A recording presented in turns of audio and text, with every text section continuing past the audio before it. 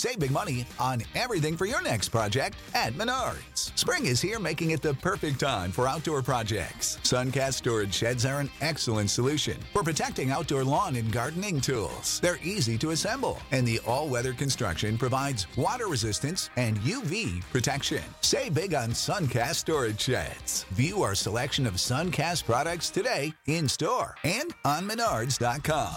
Save big money at Menards. When you need mealtime inspiration, it's worth shopping Kroger, where you'll find over 30,000 mouth-watering choices that excite your inner foodie. And no matter what tasty choice you make, you'll enjoy our everyday low prices, plus extra ways to save, like digital coupons worth over $600 each week. You can also save up to $1 off per gallon at the pump with fuel points. More savings and more inspiring flavors make shopping Kroger worth it every time. Kroger, fresh for everyone. Fuel restrictions apply. We live with grief. We don't get over it, nor do we need to. Closure is a perfectly good word in real estate. When you close a deal, or in the business community, when you close the deal. What people mean when they say now they find the body, they have closure. They don't mean closure. They mean they now have the certainty that he is dead. So they misuse the term closure, which means close the door. That's misleading to people. I think it's harmful to people. It's cruel to people to let them think there is such a thing as closure. We live with suffering, and indeed it gets less and probably farther and farther apart, what they call oscillation now in the research, as time goes on. But you never 100% close the door on a relationship you once had. You just don't. Have to go.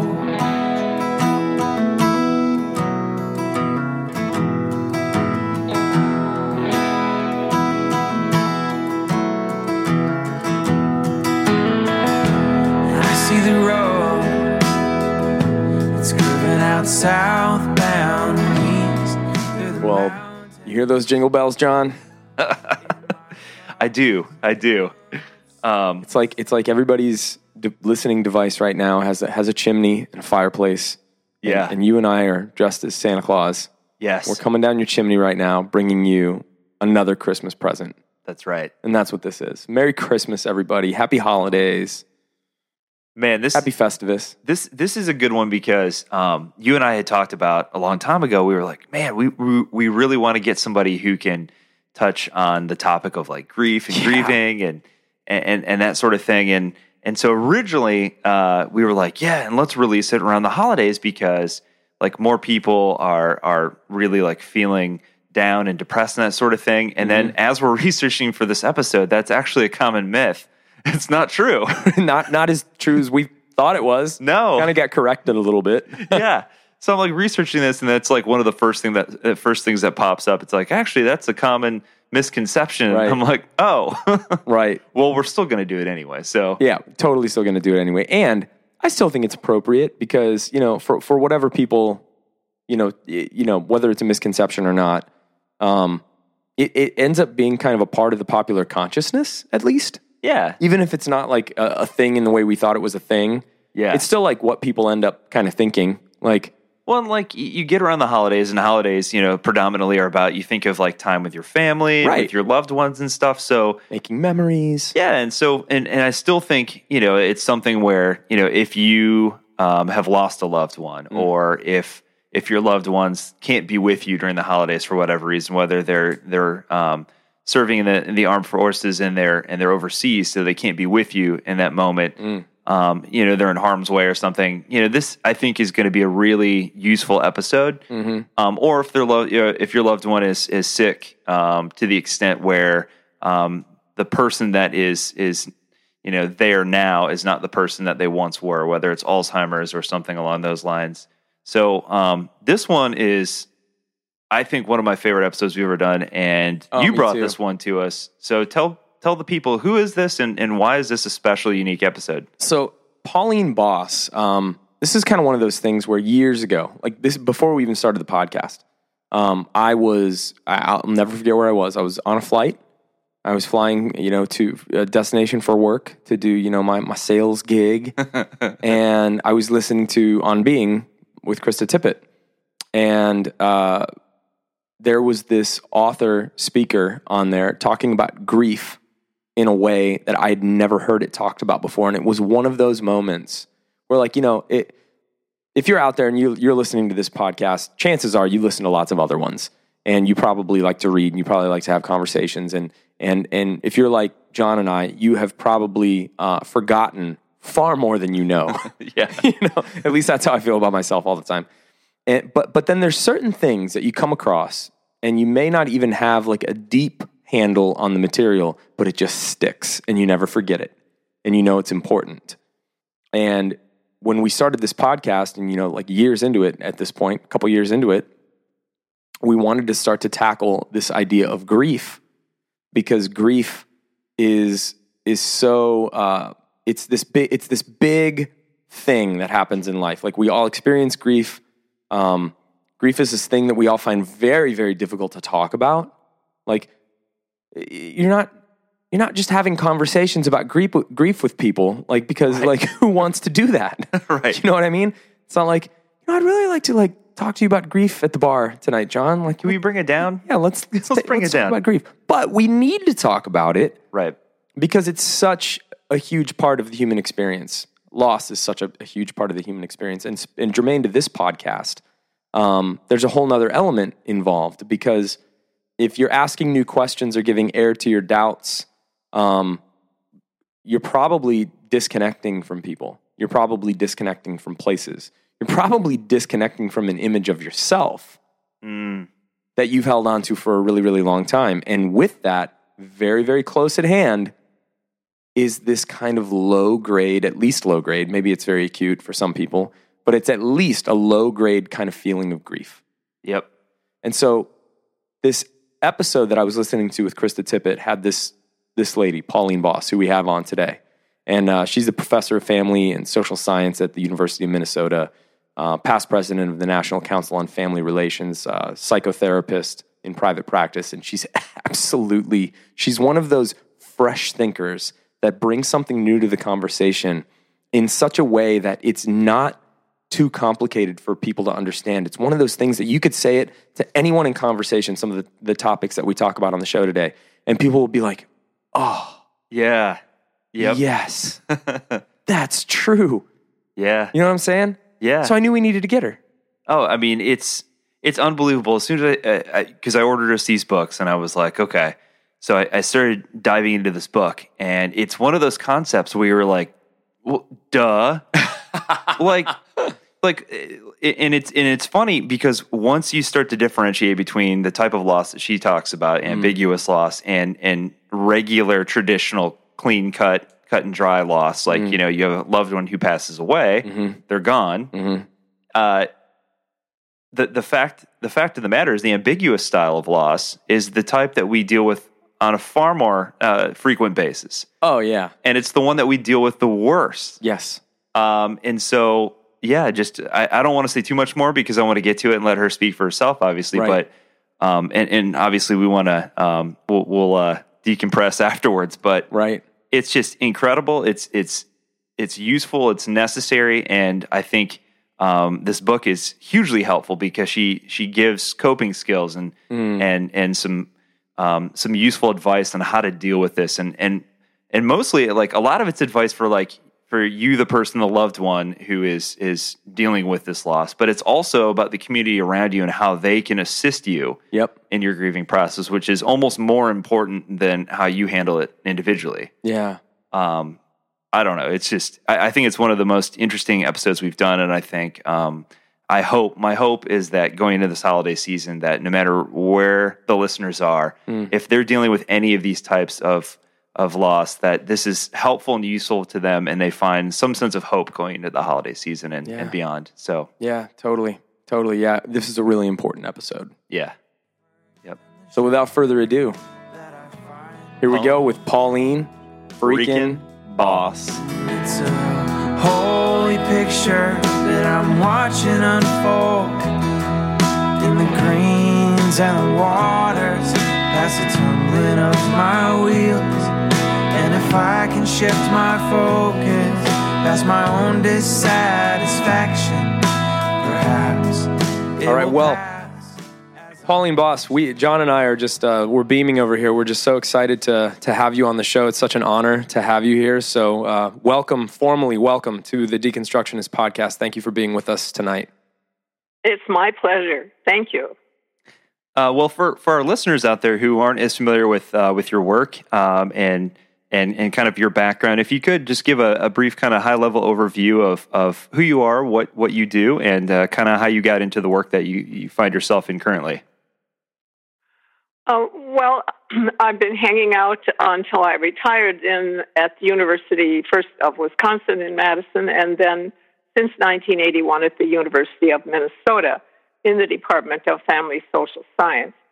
I've always been studying ambiguous loss in families under the umbrella of family stress. And it was a concept I got interested in already as a graduate student when I was in Madison. So it's been a long time that I've been interested in this concept and studying it. I'm also a family therapist, so I've been doing therapy since the 1970s. And one of my therapy teachers in Madison was Carl Whitaker, the pioneer, one of the pioneers in family therapy. Wow. Well, my family will be pleased to hear this because they're all from Wisconsin. So as is mine. Go Badgers! Yes, that's right. As is mine. Go Packers. Go Badgers. I was born in Wausau. Lived in Green Bay. Yep. Uh-huh.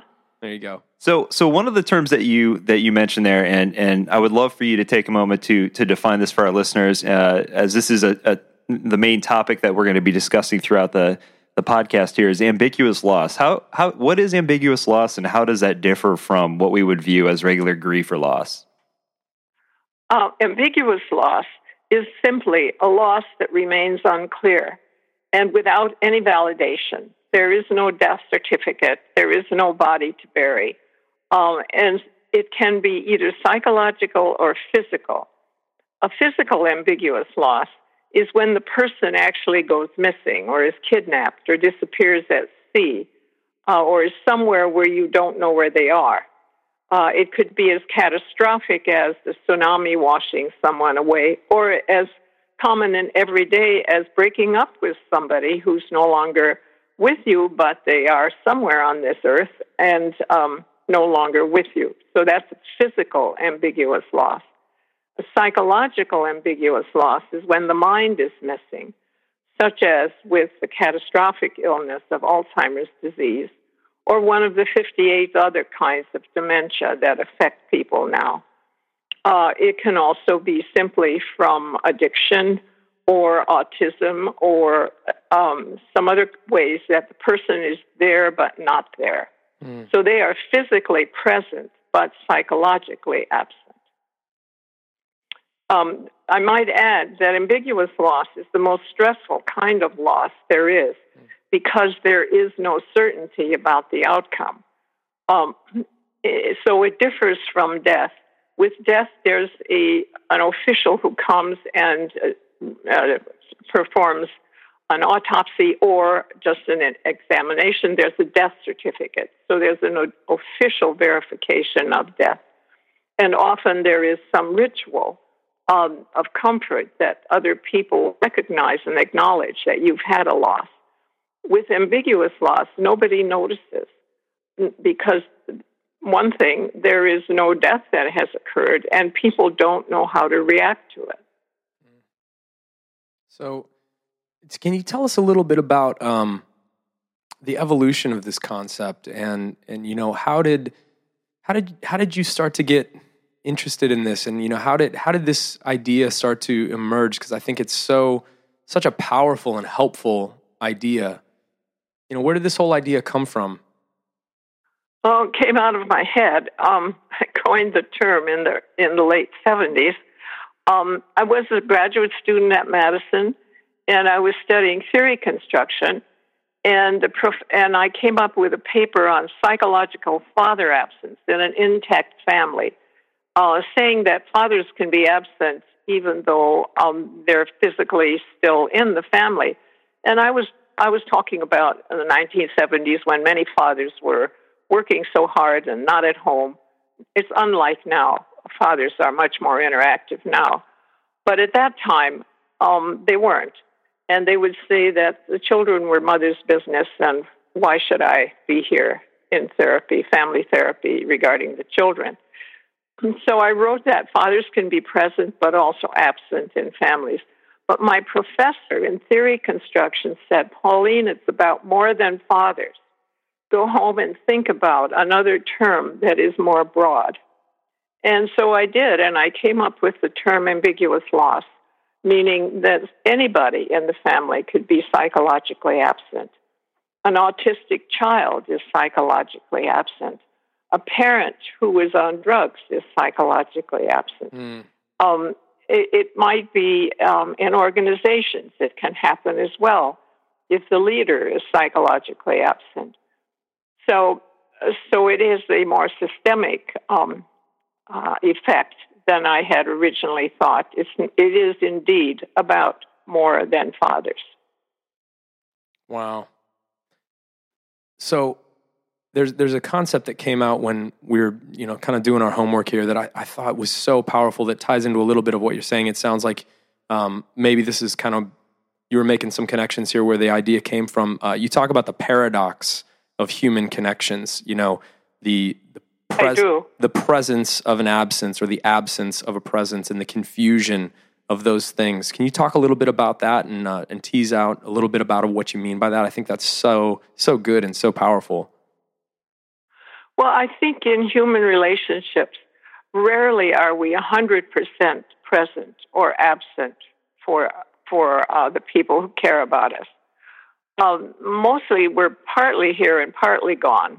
Like at the moment, I'm not with my family members because I'm on the phone with you. Mm-hmm. So I'm physically present with my husband. We're in the same apartment. But in fact, I'm psychologically preoccupied with you guys, so I'm not there for him. So I think that's the way human relationships are. Now and then I see somebody who's 100% physically and psychologically present, maybe in a mom and pop small business where they're together 24 hours a day, or maybe on a family farm where they were together 24 hours a day. But it's so rare. Mm. I think the norm is that we have a mixture of absence and presence in our relationships, but we don't often think about that. One of the things that, to kind of go along with what you're saying, that just struck me as when you talked about being psychologically absent, and I know one of the things that you mentioned in your writing is a whole manner of things that could apply to. And you mentioned computer games and video games, and one of the things that I see, as technology evolves, is you go out to restaurants and you see couples sitting at the same dinner table just staring at their cell phones, and how ambiguous loss kind of it seems to continue to expand and evolve along with technology. Yes, it is changed. It's changed terrifically. People have long-term relationships by having their Skype picture on the table at a restaurant with them when they are thousands of miles away. Their partner is on the table, on the computer. And I'm not saying these are bad. I'm saying these are new. Mm-hmm. The absence and presence paradigm is shifting regarding social media and how all that has taken place. In some cases, it has brought people closer. But in other cases, it has separated people. They're more involved with their devices than they are with the person sitting next to them. So would I be correct in making the assumption to use all this terminology that the more that the presence and the absence become things that are confused, is that where the ambiguity increases? That when you're not distinguishing? It's the disjoint between the two. However, sometimes people want that. For example, long-distance relationships and so on. So it might not be pathological. But when there's a disparagement between, let's say, with Alzheimer's disease, with the person is present, but they no longer know who you are, that tends to create great pain in the people who experience it. Or in kids with an addicted parent, the person is there, but their head is in a bottle, and they don't recognize the child anymore. That's very, very painful for the child, and that may be worse than a long term with this kind of uncertain loss, unclear loss, ambiguous loss is harder on a person than a clear-cut death where they know that the person cannot communicate with them anymore. When the person is there but not there, there's always a little hope that they'll come back. And sometimes they do, and sometimes they don't. I see her when I'm sleeping, surrounded by my friends, where the singing and the laughter and the evening never ends. So one of the other phrases that you use, that there's just so much helpful phraseology. I can't encourage our listeners enough to pick up your works, specifically your book, Ambiguous Loss, and other interviews that you've done. I find this stuff so incredibly helpful living in our day and age where I think there's so much of this and we need to get better at talking about it. One of the concepts, the phrases that you use that really struck a chord with me is this phrase, tolerance for the unknown. You say in your book, in order to help others cope with such loss, we must first understand their tolerance for the unknown. I wonder if you could talk a little bit about that. Yeah. Let me take the other side of it first, and that is we live in a mastery-oriented culture, one that doesn't tolerate uncertainty and the unknown. Yes. And those of us who go to school or advanced degrees or technical school, we're trained to solve problems. We're trained to fix something. We are not trained to tolerate unanswered questions. And that's what I'm talking about. There are a lot of questions in human relationships that remain unanswered. And we cannot insist on certainty, on clarity all the time. Now, I need to say a caveat. I want my banker to know that 2 + 2 is 4 all the time.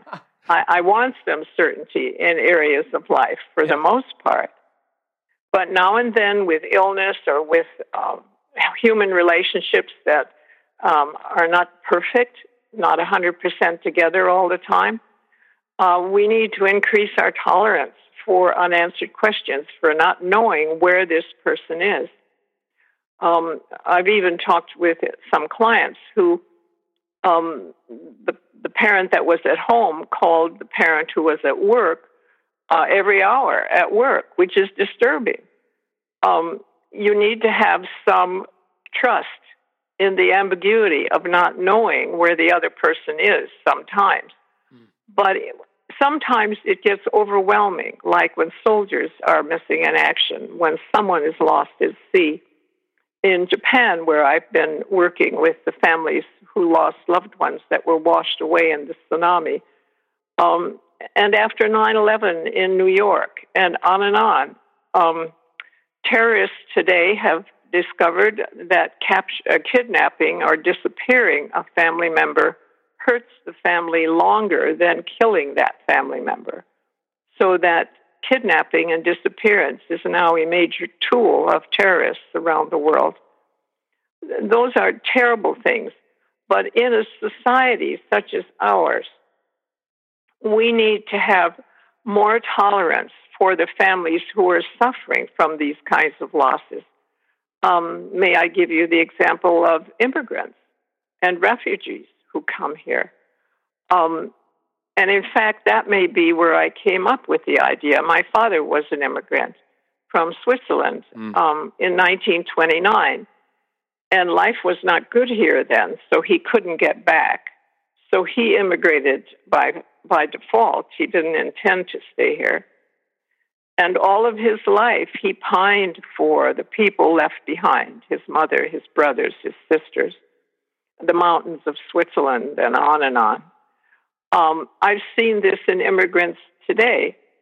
By the way, my grandmother from Switzerland, my maternal grandmother, wouldn't learn English because she said she'd given up the mountains and her homeland and her mother. How many do we see today, older women especially, who won't learn English? I have great empathy for them. Mm. Their kids will learn English. They don't need to. The elders don't need to. Mm. So I may have wandered off the topic. Not at all. Get me back on it. No, that's perfect. So one of the important things I found in your book is, excuse me, is the idea that a lot of people who are on the other end of a missing person or someone who's dealing with like Alzheimer's, is suffering intensely, and yet, as you say in the book, it's not something that society or their community necessarily recognizes. So how do we go about first recognizing and then helping that person go through the process of grieving? I think the churches can be very helpful here, and the communities and any other group that deals with loss and grief have got to include ambiguous loss in their thinking. Because, and some people call it non-finite loss, which is related to that, because people need help with it. They quietly struggle. Caregivers in every country, and in ours as well, are often 24/7 isolated to their house because of needing to be there all the time. Someone in the community needs to relieve them. How many I've heard who say, I'd love to go to church, but I can't leave him. and then I asked one pastor of a congregation, can't you set up a plan whereby somebody would go to their house and sit so this person could come? And the pastor said, we can't do it because of insurance issues. And I thought, oh my God. So the community needs to get involved. So that people with loved ones who are missing, either in mind or body, are not left to suffer by themselves. They need recognition. And what do we say to them? All we say is, I'm sorry. Mm. That's the best thing to say. We say so many things to people at a funeral that are wrong. I think with ambiguous loss and with a clear-cut death, the best thing to say is, I'm sorry. That's so good. One of the concepts that I heard you talk about on your interview with Krista Tippett, which I thought was just a splendid interview, and this concept just stuck with me like, oh my gosh. So much of what you're saying is making me realize how addicted I am to certainty and to always having firm footing and knowing, what the future is going to hold next and things like that. And your concept that you call the myth of closure, or that you guys discussed, I was just fascinated by this. I mean, I just realized in that instant how often I believe that I am entitled to closure, and that I try to convince others that they're entitled to closure, whether I say it that way or not. I operated for quite some time as a pastor and did a lot of counseling. And I realized listening to that episode was so helpful for me, because I can tell you I turned on a dime and started to promise less and try to get Really? Yeah. And I would love to talk with you. Yeah, I would love to talk with you a little bit about that. Well, it will be my next book. I'm writing the proposal now, The Myth of Closure. It really bugs me when I hear people on TV and the media say, well, now they found the dead body, the family has closure. No, they don't. No. We live with grief. We don't get over it, nor do we need to. Closure is a perfectly good word in real estate.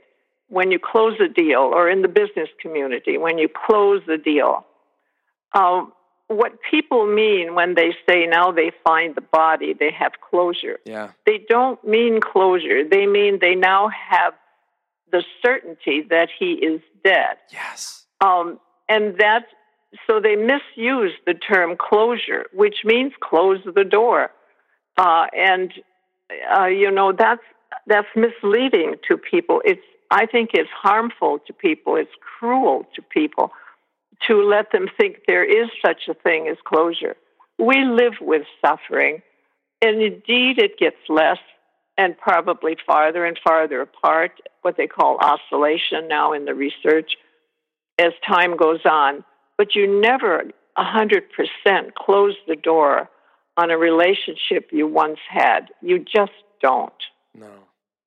No, I found that one of the main things I realized I was doing to people was encouraging them in, like, this is my own language, but like almost in a lust for omniscience in situations that if you can understand it all, and if you can find more reasons, and if you can get yourself to process things better, that this is going to afford you some kind of bedrock to set, some kind of firm ground that is going to make you feel like you can now take a step forward.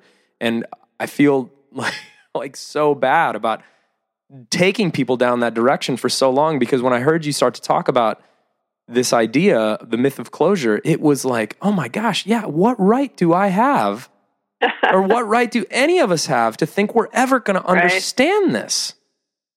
And that's why a lot of people from cultures other than our own don't believe in therapy.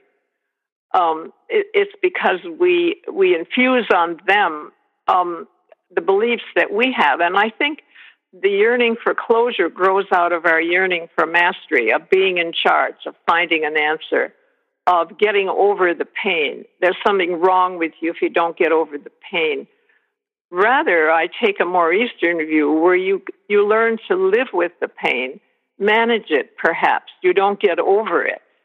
And indeed, what you were saying, it was correct that you need to find some meaning in your loss, even in your ambiguous loss, which may mean you'll work for the Center for Missing Children if you have a missing child, or some other thing, or you work for a society on autism if your child has autism. But for the most part, the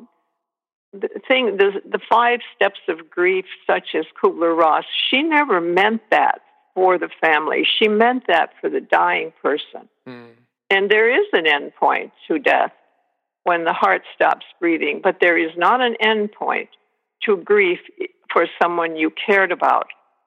I still use my mother's recipes at every holiday. I use my grandmother's sugar bowl on the table for holiday dinners. I sing some of the songs to my grandchildren that were songs that I heard sung to me or remembered from that. We don't get over this. My son wears his grandfather's hunting jacket in Colorado. These things are not unusual. And so I think it's the myth that we find closure. I think we want it. We never find it. And it's okay. And here is the paradox again. The more you search for closure, the more trouble you will have living peacefully with your loss. Sin in my shoes, a light from the moon. All that I choose is one more moment to spend here with you.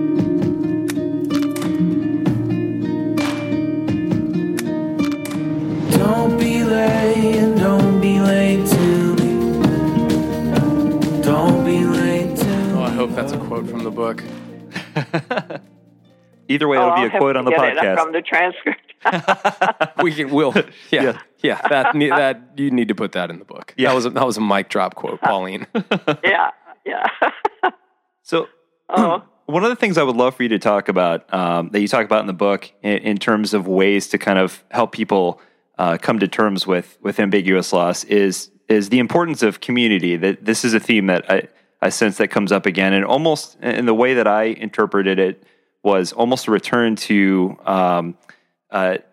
living through your tribe and working through things together. And you mentioned that there's a need for new rituals for each small loss that occurs along the way. I wondered if you could kind of talk about that and unpack that a little bit. What do you necessarily mean by new rituals? Well, overall, we need new rituals for ambiguous loss. And some of them are on a community level, such as the villages that were hit with tsunami. Almost all the villagers washed away, and so on in Japan. But we have those here too with mudslides and so on. 9/11. There we need community memorials. Perhaps not as fancy as the one in New York City, which is awesome, by the way, if you haven't seen it. Yeah. Or the Vietnam Memorial in Washington, D.C., which is still awesome to me. What that does for family members is it says that we're not alone. The community is with us. The community recognizes that we have lost somebody. That's very important. But it's also important on a smaller level. And by the way, these memorials, community-wide, don't have to be expensive. I encourage the villages in Japan to just have the children make something, gather together some stones or something that has meaning to that village. The important thing, though, is that each, whatever it is, has the names of the missing people on it. It's the names you want. And that's where people go instead of having a grave to go to. And to know that other people recognize the loss. Now, let's go to a smaller version. And let's take the example of Alzheimer's disease or some sort of dementia. Where the person is gradually losing something. At first, a little bit of their memory and decision-making. Later on, they may lose their ability to remember you. Later on, maybe incontinence. And later on, maybe not even being able to swallow. At each one of these, I encourage the family members to recognize the loss. And with something small. It might just be to light a candle with each other and saying, we can't travel anymore together. That's gone. Or a woman in California told me she makes a paper, what are the Japanese cuttings with the scissors like birds? Oh, like the paper cranes? The paper cranes. She sends a paper crane out into the ocean each time her husband lost another thing. And, of course, that's a plateau that goes down and down and down. And so I encourage grieving along the way and having at least one other person with you when you do that. The ritual should not be done alone. It should have at least one witness to comfort you while you do it. So I do encourage people with dementia in the family to know that it's normal to be grieving along the way. It's not abnormal. It's not disloyal to be grieving before death has occurred.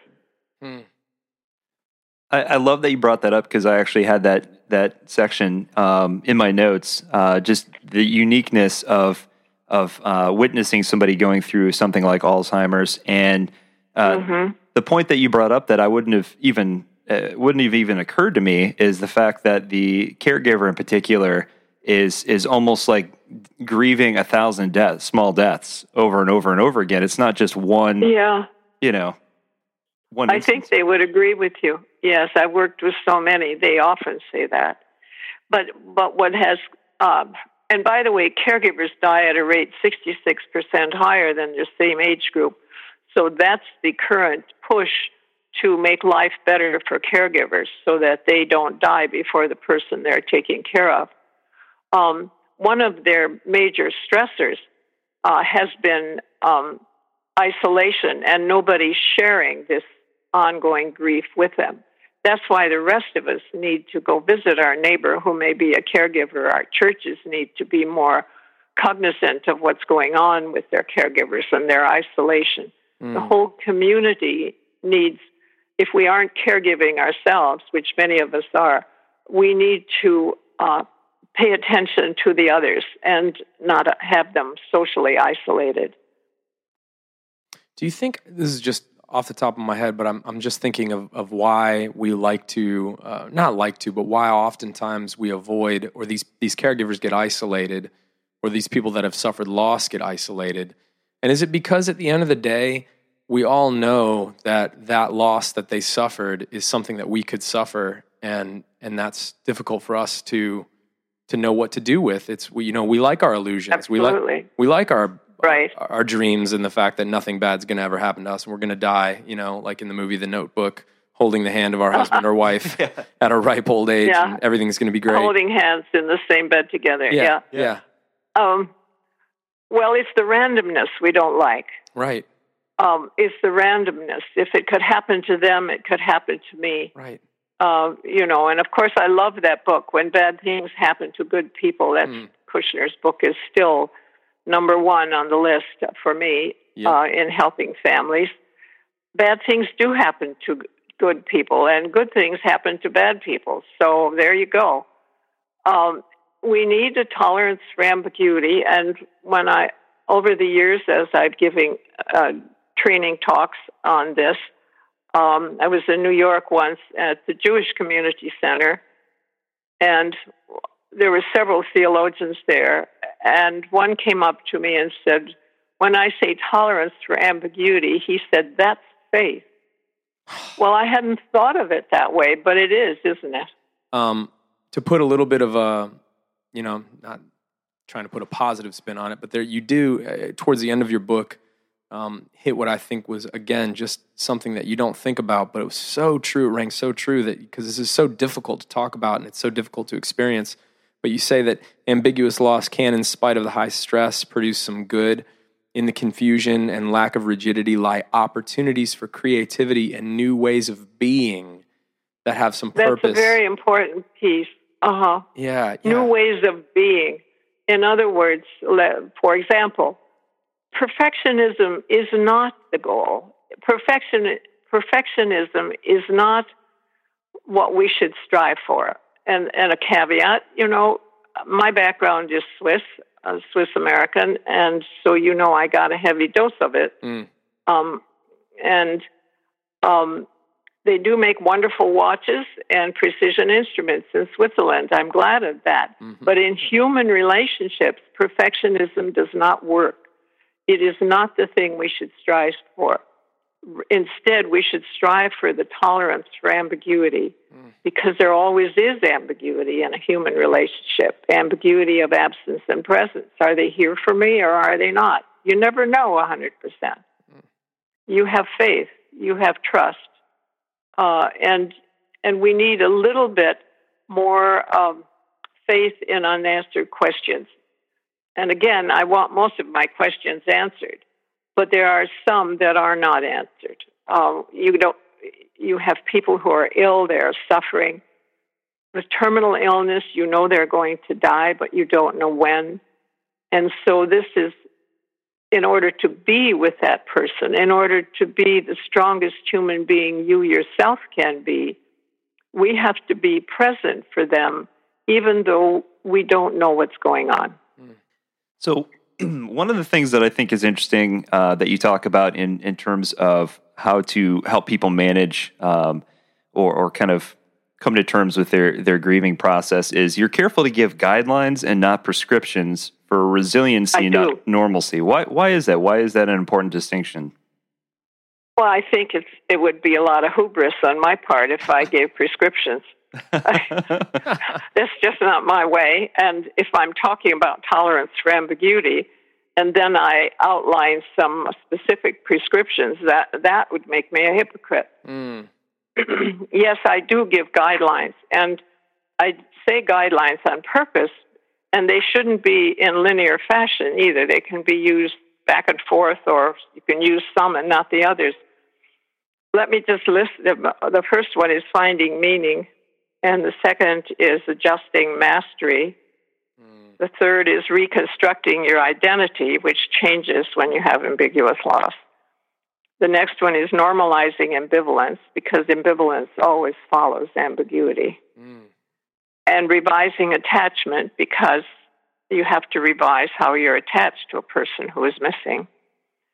And then finally, discovering new hope. You have to hope for something new and different because you can't have it the way you wanted it. So part of this is giving up our own need, our own ego for wanting things our way. It's with certain things, it just doesn't happen. Like illness and like disappearance and like breaking up and so on. These guidelines are used now worldwide in all different cultures, and we're finding that the guidelines and the theory of ambiguous loss holds up in Eastern as well as Western cultures. Wow. There was one change, you may have caught it as I was reading the 6 guidelines. Instead of tempering mastery, I titled that, by the way, after 9/11, thinking of New Yorkers who were very can-do people. But when this was tested in East Timor and small villages by the International Red Cross that were patriarchal villages, and women's husbands were kidnapped, disappeared, they found that the women had no power. They were neither wife nor widow. And so they had to increase their mastery, not temper it, not tamp it down. So I have changed that word to adjusting mastery. That's the one correction thus far. And then adding new hope, making sure people know I meant new hope for the last one, not just hoping that things will go back to the way they were, because they don't. So you have to find something new to hope for. Mm. To orient your direction. Yeah, you have to see yourself in a new way. You know, am I still a wife if my husband has Alzheimer's disease and doesn't know me anymore? I remember this with my mother. I was taking care of my mother, and so I needed to take care of her. But every now and then she would look at me and say, "I'm still your mother." And fortunately, we had a sense of humor about it, and we could laugh. But it was my role was unclear, ambiguous at the time, because ordinarily she was my mother, I was her daughter. She took care of me, but now I was taking care of her, and things were topsy-turvy. So your identity changes there, too. You become both a daughter and a parent to your parent. In cases like that. So that's yeah, go ahead. Sorry. I was saying I thought about each of these guidelines. Oh, I wanted to say this one thing. So they're definitely guidelines. I'm happy I said guidelines so that people from different cultures around the world can plug in their ambiguous losses. And that seems to be working now. In other words, the loose guidelines are better than a prescription, because the minute we, and I'm a white person with a European background in a Western culture, the minute we give a prescription, it's arrogant. It doesn't fit the rest of the world. Yeah, we love doing it, though. Yeah.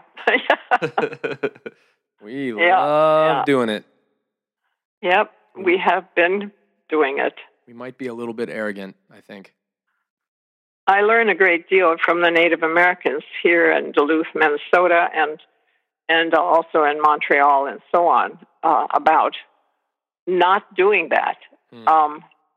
And so it takes a little bit of a shift in your thinking as to stay with a looser model that is more inclusive and more general rather than getting specific. So I'm very happy not to get specific. So much here. This is such a fun conversation. I want to take a little bit of a pivot turn here. One of the things that I noticed in reading your works and listening to your interviews and hearing you talk about this, even the subject we were just talking about, all the different changes that need to happen and how our mastery needs to be adjusted and things like that, because there's so many different things going on, identity shifts and things of that layer. You know, the ambiguity itself is multi-layered. You know, that's right. There's a lot to it. It's not just one thing. It's not like, oh, I'm just trying to get used to this person not being here and figuring out what that means. it's like a nerve center, and it goes off to a whole bunch of different things. One of the things that we're interested in on this podcast is, while your work deals a lot with the death or disappearance of a loved one specifically, we would also like to just talk a little bit about how that plays into our relationship with the sacred or the divine or God. Many of us, because of the loss or disappearance of a loved one or some other trauma, experience also what seems to be the loss or disappearance of our faith or our God or things like that. And I'd love to hear some of your thoughts on that. That's interesting. I heard from families about that after 9/11, when people in the family or sometimes professionals would say to them, it was God's will that your loved one was in the building at the time and now they've disappeared in the ground zero. What a terrible thing to say to people, because what happened was many of them said to, I heard them say actually, if it's God's will, then I'm done with God. Mm-hmm. Yeah. So there has to be another way to say it. I know there are other ways to say it, but I know a lot of people say it that way. And I'm not a theologian, so I may be saying this wrong, but psychologically, it isn't helpful to people to say it that way. It may turn them, and especially the young people, the adolescents and the kids, immediately would say, well, then I don't like God. So I look in her eyes,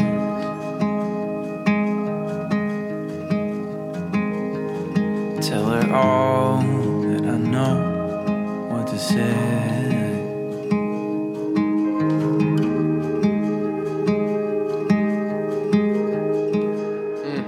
So much of what we've found on this show is that there's this upheaval right now. There's a lot, and it happens from time to time all throughout history. There's people have documented this, but John and I feel like we're participating now in a conversation where we're reestablishing some of the things, and so much of your language applies to what we've talked about so much on the podcast. Even the whole idea of adjusting our mastery. So much of what we experience in this realm where people are saying, I used to relate to the divine or to my faith community in this way, and now that's not there anymore. For whatever reason. It could be because of something a little bit more acute, like an actual trauma like 9/11, or, a death in the family, or, some ambiguous loss that then, becomes that nerve center that eventually gets you to ambiguity with the divine or with God. But that language of mastery, we find that so many of us want so desperately to have our concepts of God completely figured out. And when something happens that upsets that or disturbs it, we're sent reeling, and then we have to. I just think we have to take a looser grip. Sometimes it feels to me like if it doesn't go our way, then we drop out. Yeah. If the congregation hires the wrong minister, we drop out. If it doesn't go our way, if the minister isn't doing it the way we think he or she should do it, we drop out. Well, those are mastery-oriented reactions, I think.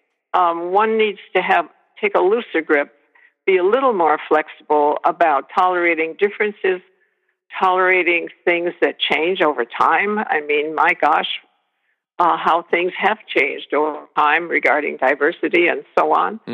And if we just take a closer look at it, if we can stand what we don't know about for a little bit longer, we can find something exciting in it. We get stronger because of it. It's again a paradox. The more you can tolerate the ambiguity, the stronger you are. I would just love to follow this line of thought, because like Adam said, I feel like so much of what you're saying, I really identify with from my particular perspective. And one of the things that I thought was fascinating was where you talk about the importance of changing or tweaking rituals versus canceling them. And the first thing I thought of was we have a lot of listeners who reach out to us who say, like I've been hurt by the church and I just can't go to church anymore, or whatever the case may be. And the first piece of advice we always give them is, community is so important. So maybe instead of that ritual, going to church right now, maybe you just meet with friends at a coffee shop, but you maintain that sense of community and support. It's community. We're becoming an isolated society, and that scares me. Yes. We can Twitter and we can do all these other things, but really we're home alone doing this. Right. And community is the way for people to recognize that we have commonalities and differences, that we can help each other. If we don't get more into community, the tribe again, the human race is in danger.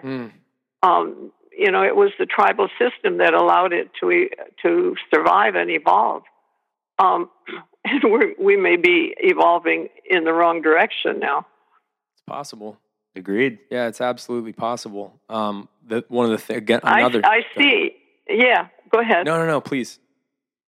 I see a lot of community here in the Midwest, of course, but then people may move around less here, so yeah. I don't know how it is on the coast. But we can't keep up with all there is to do with the community. Of course, there are the sports fans, but there's music here, there's theater here, there are community organizations to help the children in immigrant communities and so on. There's just stuff all over here in any kind of field that you're interested in. So there's really no one could go without. And I just love that about the Twin Cities. I think they're very good at that. That's great. Yeah, John and I feel the same way about Columbus, Ohio. Yeah, definitely. Uh-huh. Yeah. Maybe a Midwestern thing. Yeah. More than the coast. Primarily because, there are families that don't move around that much. And once professionals come, they seem to stay. And that allows community. We have lots of bicycle communities here too. So there's all that. So, yes, community is essential. Yes. And if somebody turns on their church, they could look for another one, or they could, as you say, go to a coffee shop and be with other people, get to know somebody, get to help somebody. For God's sakes, there are people who need help. Yes. Yeah, it's so good. Another word that I just scribbled down as we were talking through all this, and it's something that I had realized multiple times looking at your work, and it's another commonality between what you do, mainly with relationships and families, and what John and I witness a lot talking to people in and around this podcast project. And it's this idea of mystery, and how, as humans, we're very ill-equipped to deal with the mystery in relationships. You mentioned that. And one of the things that John and I have noticed is most of what people get upset or disturbed at is when, they wake up to find God as the great other, this concept that they can't control. And they're very uncomfortable with the fact that, it might not be exactly as they thought it was, and it creates this upheaval in their faith. I wonder if you could just talk a little bit more about how you see a comfort with mystery as being something that's helpful in relationships, and possibly then we could extrapolate that over to faith. I just think we all need to be more comfortable with mystery. And I read somewhere, somebody in Tibet said it's ego wanting its own way. If you think we're going to have no suffering in life, things will go our way, hopefully most of the time, but it's rare that they will go our way all the time. And so there will be mysteries in our life, and God may be one of them. Religion may be one of them. There may be others as well. And I would just say, make your peace with it. We need a higher tolerance for ambiguity in this culture particularly. Other cultures have more of it than we do. I can say that. And it's probably because, we cleared the plains and we straightened the rivers. We put a man on the moon. All good things. But we need to know that we also have to increase our tolerance for the mystery. Sometimes there are surprises in a mystery. yeah, you don't get your own way, but maybe you learn something new. And what I've heard mostly from the people I've done therapy with over 40 years and worked with is that they feel stronger for being able to tolerate the mystery. Yes. They feel as if they've grown deeper. And I agree. I think it is a sign of mental health to be able to tolerate mystery, to want things to be perfect all the time, to have answers all the time, is a lesser level of maturity psychologically. Oh, preach it, Pauline. Seriously. No, so much of this. So we all have to try, right? Yes. I mean, so many things come to mind when you start saying those things. You know, we have been trying to introduce so many people to people like Father Richard Rohr and the contemplative mind. And, you know, at the end of your... That's what it is, probably. Yeah, it is. It's the contemplative mind. Yeah. And which is right in the stream that we need it to be in as far as, you know, our relationship to the divine and community and all those kinds of things. It's everything we're talking about. Right at the end of your book, you drop so many things from referencing poets like Keats and his negative capability to that quote from Alice Walker, expect nothing and live frugally on surprise. To the phrase that you say ambiguity does not have to devastate. I'm wondering. Does not. No, it doesn't. It does not. So this is so important. If you could just give us some guidelines, not prescription, but guidelines. My last question, and then I think John has one more. How can we start to foster that comfort with ambiguous loss day to day? How can we start to be more comfortable with mystery? What does that mean?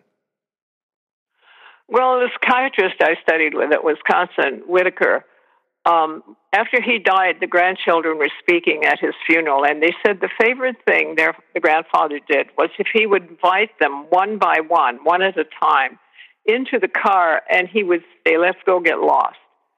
I have tried that with my grandchildren, and now today my husband and I still do it on a Sunday. We'll just get in the car and say, let's go and get lost. It's a wonderful adventure. No map. You need a full gas tank. But you meander. And also, can your organization have a meeting without an agenda? Can you go somewhere just to wander on a path? You don't quite know where it's going. So these are exercises that I think we all who are mastery-oriented have to do. Can you take a trail you've never taken before? Can you go down the rapids where you don't have control of the water all the time? There are, and here's one I think, and it may be why fishermen are quite mellow people. I think going fishing is an exercise in increasing your tolerance for ambiguity. Wow. You never know if you're going to catch a fish or not. And, you know, true fishermen go fishing anyhow. They seem to love it. And so I'm putting them on a pedestal for having a high tolerance for ambiguity. So we have to practice it, is what I'm saying. Yes. Consciously. We have to be mindful of shifting from being so problem-oriented, answer-oriented, to having tolerance for unanswered questions and the mystery of it all. Man, when I hear you say that, when I hear you ask that question, you know, can you let go a little? I keep hearing, can you live life? Yes. Can you you really live? Some people can't let go. They want to know certainty about everything that's going to happen, and you know you can't always give it. So before we quit, I wanted to tell you the name of, you mentioned Ambiguous Loss, which was the first book I wrote on this topic, and it certainly is the bestseller. But if people want to go into what do you do about it, they may like the My Norton book, Loss, Trauma, and Resilience. It's therapeutic work with ambiguous loss, and non-therapists read it too. Oh, great. They say it's accessible enough. And then if there's somebody who is a caregiver, they might like Loving Someone Who Has Dementia, which I wrote for families themselves. That's perfect. Fantastic. Well, we have one more question for you before we let you go. Okay. I think this would be a perfect way for us to end our time together. We have a lot of listeners who who tune in to listen to our podcast for whatever unknown reason. We just feel fortunate, but they come from a multitude of different backgrounds, ethnicities, even religions. Like we're very proud of the fact that we have a very diverse group of people. And I think that a lot of people, I think pretty much anybody listening to our podcast can identify with one of the types of ambiguous loss that you name in your book. I mean, you talk about loss of a job, loss of a friendship, a home, especially for people who have suffered through these hurricanes we've having lately. And of course, at the time of this recording, the fires, out in California, addiction, divorce, sense of safety. And a lot of people, of course, who listen to our show, the loss of their sense of religious upbringing or maybe their inherited idea of God. I wondered if you could just leave our listeners with maybe some words of hope. Word of hope for all of these people? Yeah. Small task. Well, yeah, I'm struggling too. I would not... I don't want to have a hierarchy with the people who are listening to this podcast. I want to say we're all in this together. Amen. Yes. And so the struggle, I would say just start the struggle. Just start the journey and go on it. And you will find that even if you've lost something so dear to your heart, while you will grieve, and you should, know that you don't have to get over the sadness about it.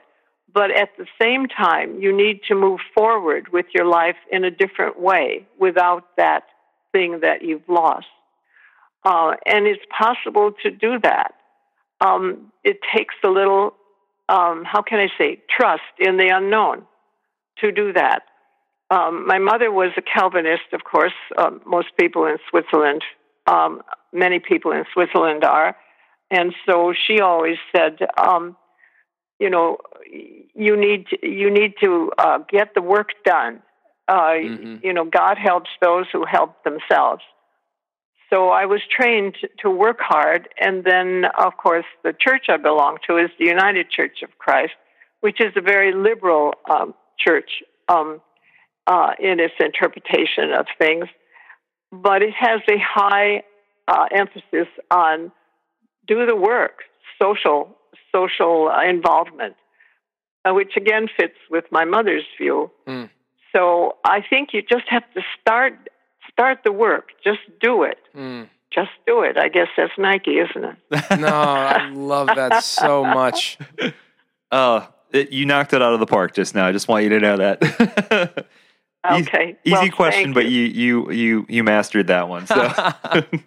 Oh, Pauline, this has been such a joy. This could only be better if we were all sitting down in some cozy little nook drinking coffee or tea or something. I would like that. Perhaps another time if I get to Columbus or if you get to Minneapolis. Absolutely. Well, we'll totally do that. Before we let you go, obviously you have a couple books out that we can't recommend highly enough. We've thoroughly enjoyed a lot of your writing. I found even more online. And where can people go to find your works, and how can they stay on top of what you're up to? Oh, the website would be the best place, www.ambiguousloss.com. Perfect. Done. Well, thank you so much for spending some time with us this evening, and we would love to have you back when you get done with that new book. I think this is such an applicable subject matter for everyone, so thank you for the work you're doing. Your work is so incredibly important in this day and age, and I just we're so honored to have you with us. Thank you. It's been my pleasure. And greetings to all of your readers and listeners. You're doing a good thing here. Thank you. Good thing. Thank you so much, all Pauline. Right. Well, take care. Right. Grace and peace to you. Healing. My father's words rang through the door.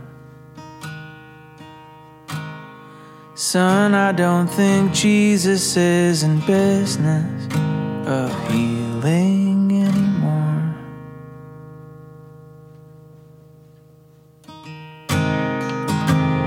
Maybe he is occupied with other people's wars, or he's organized. Dude, there's moments in life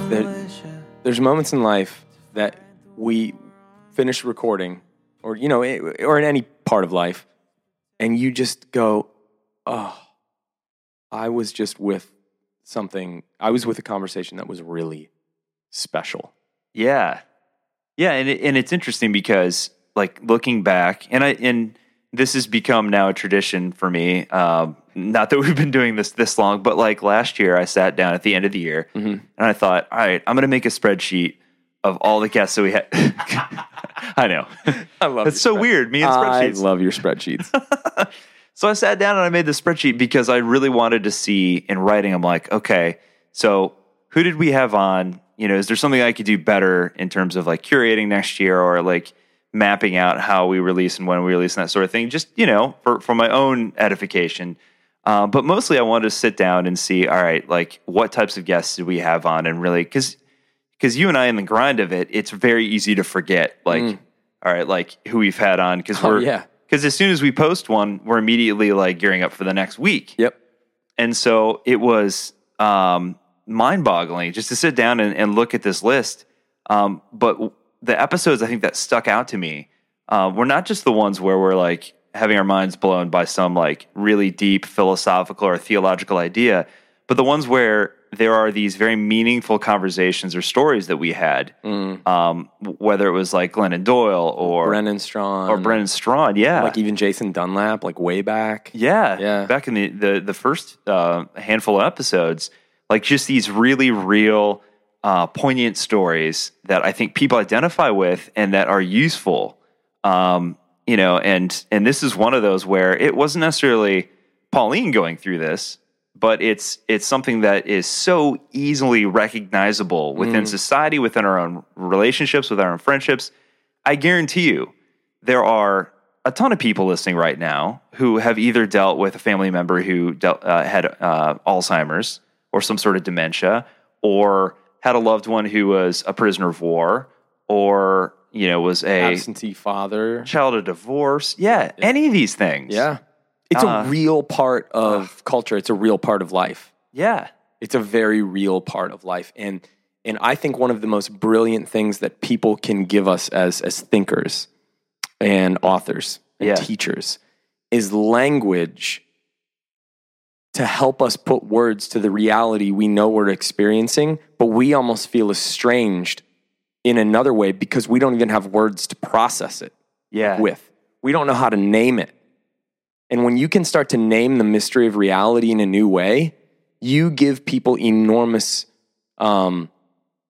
courage, I think, to deal with what is and loss, and especially the ambiguity of loss and grief is a really huge part of being human. It's a part of the human experience.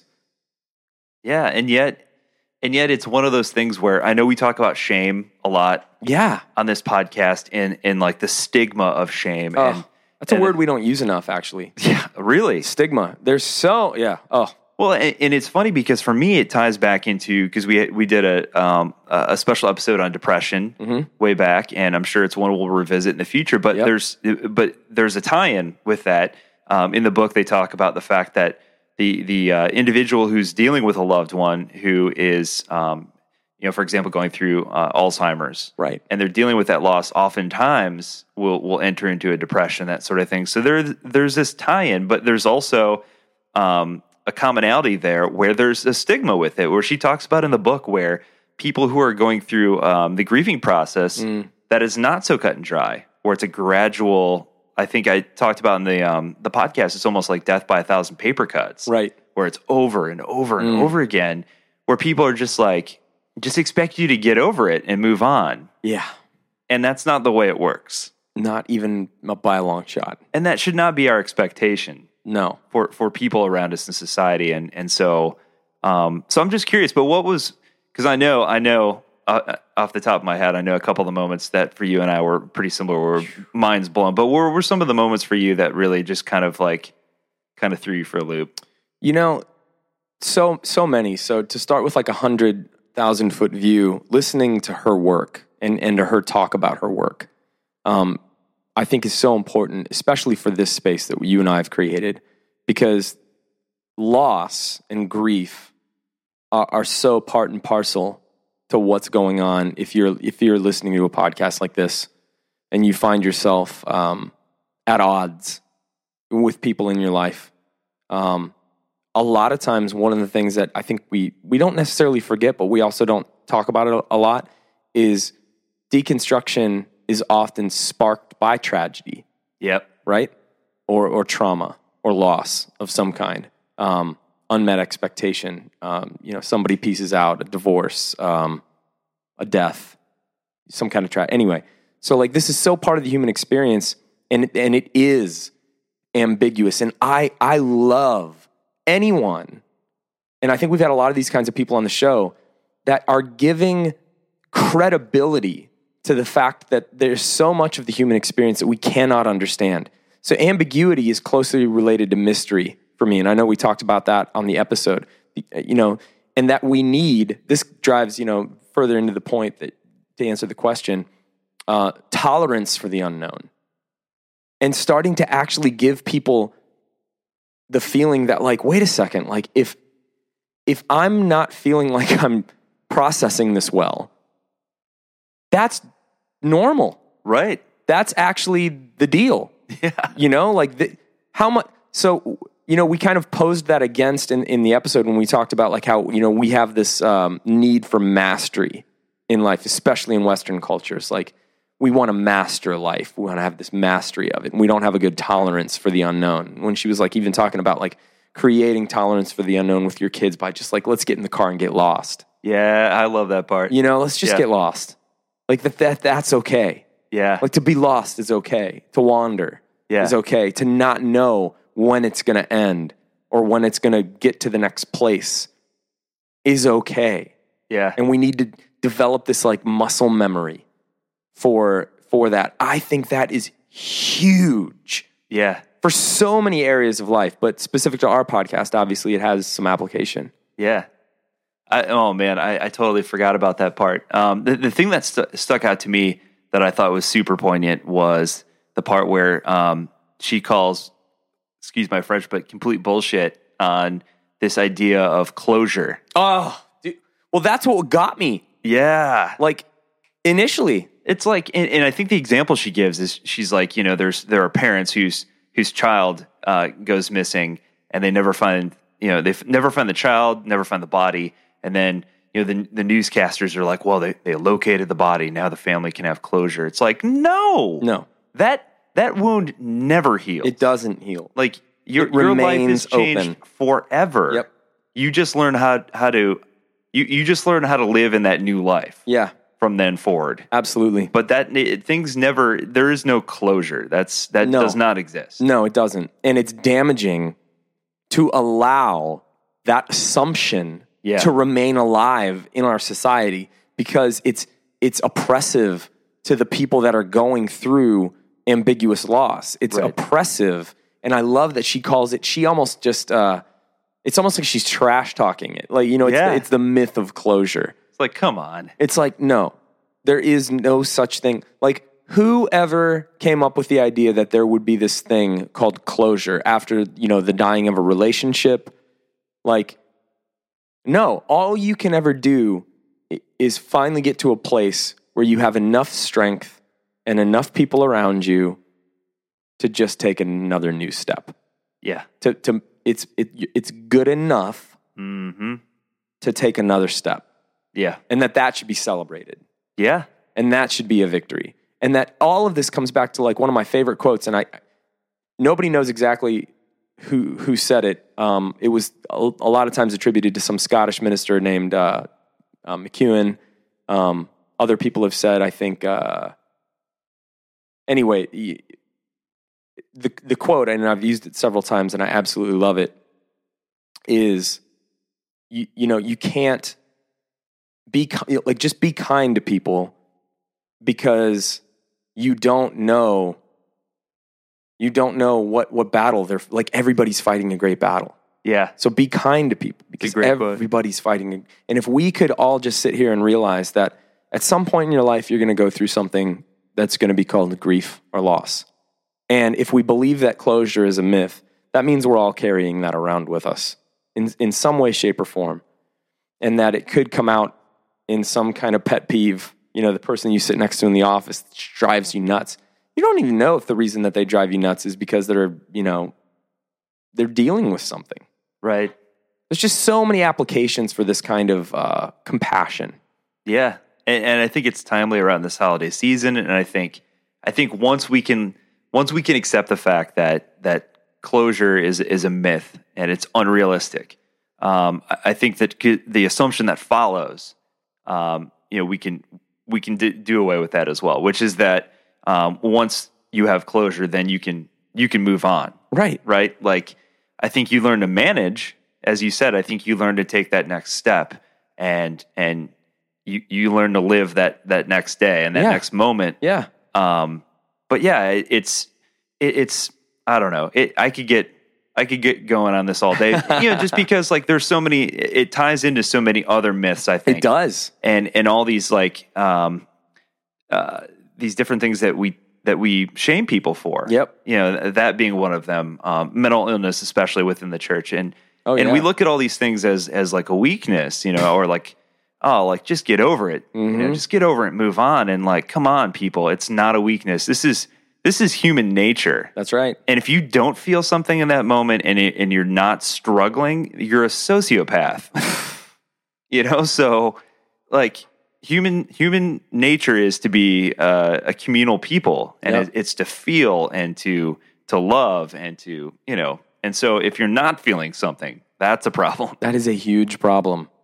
No, man, I completely agree. I think that's really, really well said, and I think that one of the other things that this kind of focus in an episode like this hopefully will produce is a desire to take those openings that never close and find a way to a new solidarity with the people around you. Like that's actually where we end up truly starting to connect when we realize like, oh, you're not just we're all broken people, whatever. That's just lip service. But like when I actually start to realize like, you know what, man, like we all try to put on this front, like everything's great and everything's fine. But like at the end of the day, like there's a suffering in you and there's a suffering in me and there's like unmet expectations in life and there's been heartbreak in life and there's been, fear that never gets quenched.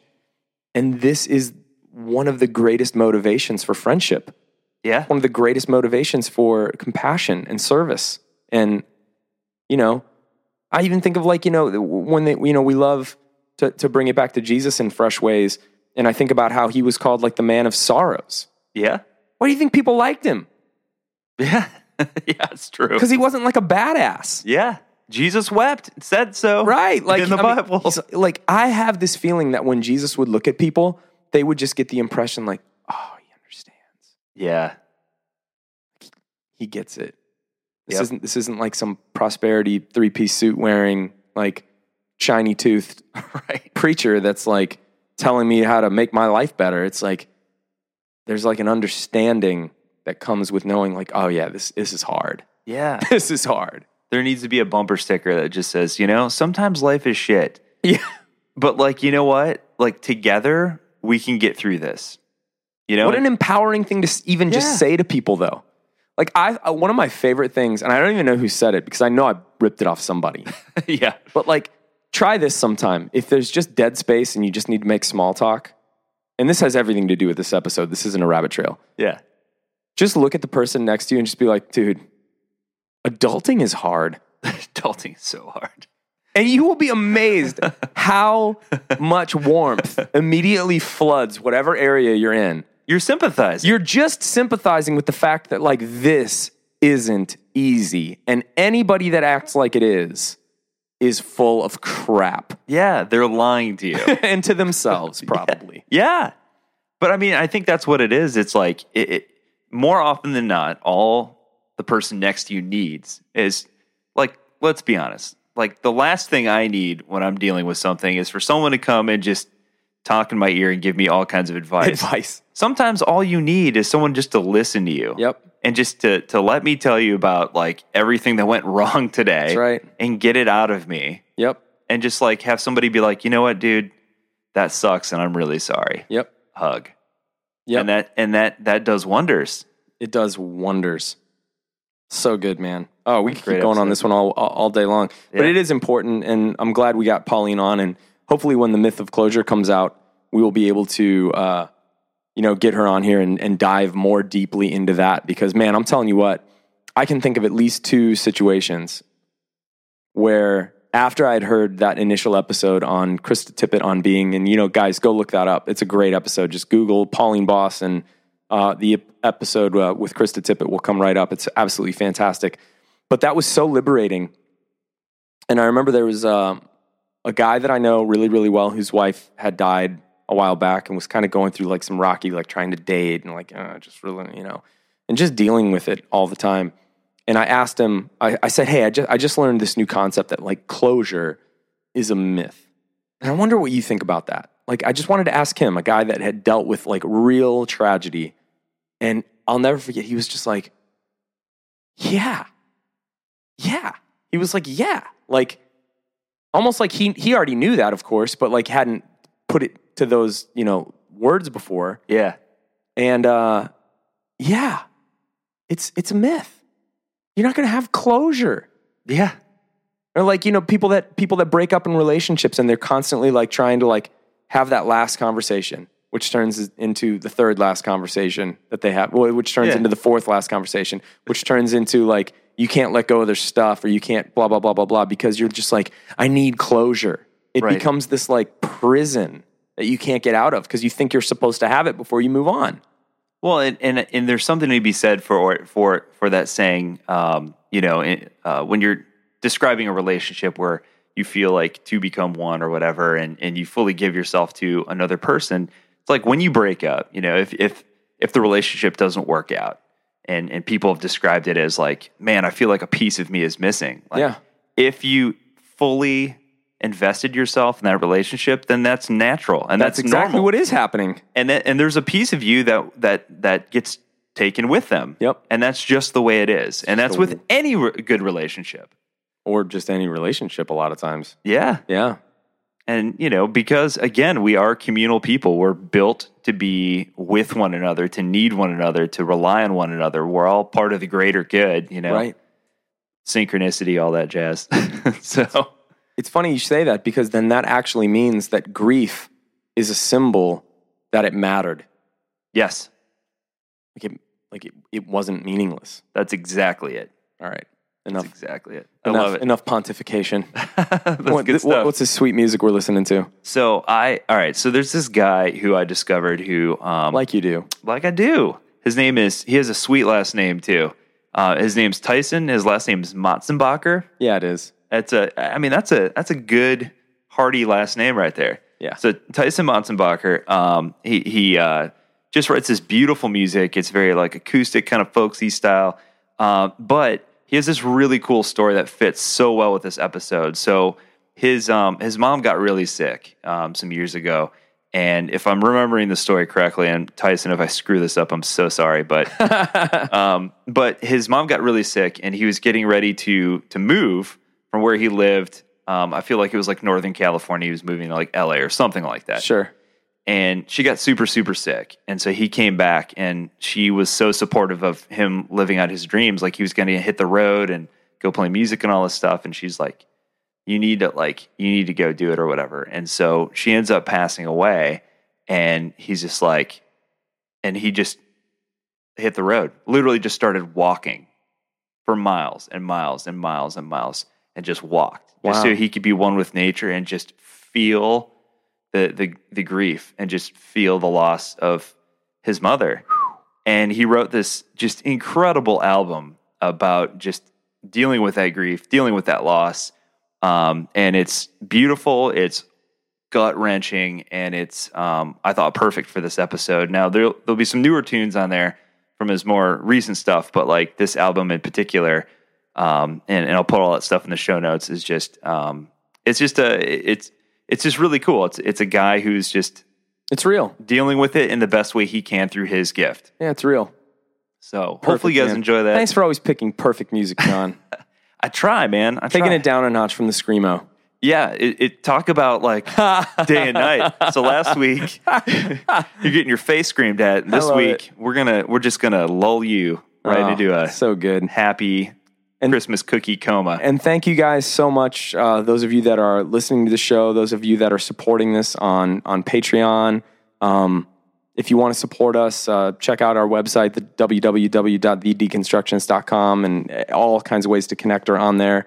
We love this, and we couldn't do this without you guys. And I almost forgot. I forgot last week, but for those of you who are taking advantage of our holiday sale, we'll run that through the new year. So it's $13 for any of our t-shirts on the website, free shipping right now. We ran out of a bunch of sizes because, as it turns out, I guessed wrong on which t-shirts you guys wanted. We have small inventory. So I am reordering. Yeah. So I'm reordering a lot of the sizes. So the 80s throwback t-shirt is back in all sizes. So if you guys want that one, I will try my best to get it out by Christmas to you. So yeah. Awesome. Happy holidays, everybody. Yes. Merry Christmas and Festivus and Hanukkah and all that stuff. We love you. And hopefully this is a pleasant time of year for you. If not, you got a safe place here, and reach out to us. We always love hearing from you guys. And for now, we are your ho-ho hosts. See what I did there? Very nice. Yeah. Dad joke. That was a dad joke. Hashtag dad joke. Hashtag I'm really tired. And I'm Adam Narlock. And I'm John Williamson. Grace and peace, everybody. I don't want you to text me anymore. Little blue eyes in the sun. Keep your words to yourself for a while. Hard eyes, two-hand punch.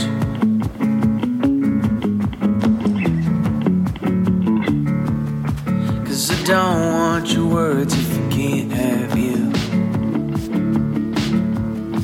When you wanna feel free, but okay too. Maybe I don't think of you anymore. Little brown hair on the run. Maybe I don't somehow believe that this old car could still run.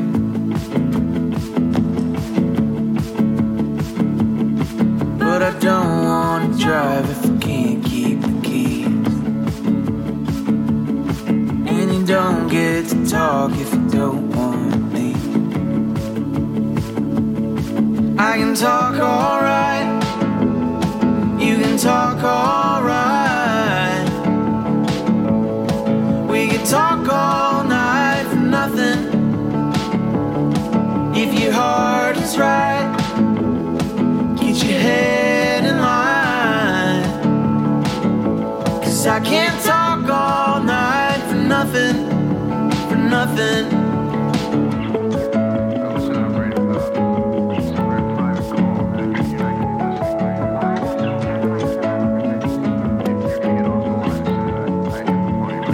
Think I want you to text me some more. Maybe just one more month.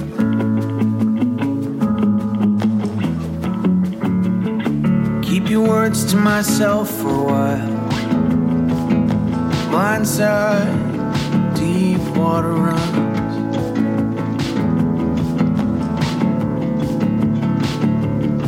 Guess I still have your words when I can't have you. If you gotta feel free, I suppose that'll do.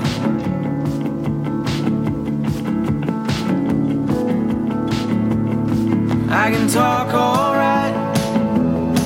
You can talk alright. We can talk all night for nothing.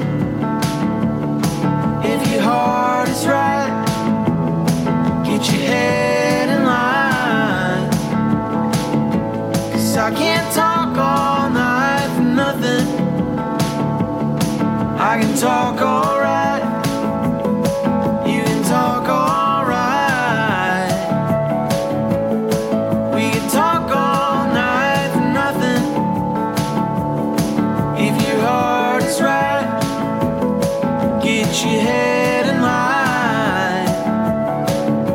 Cause I can't talk all night for nothing. For nothing.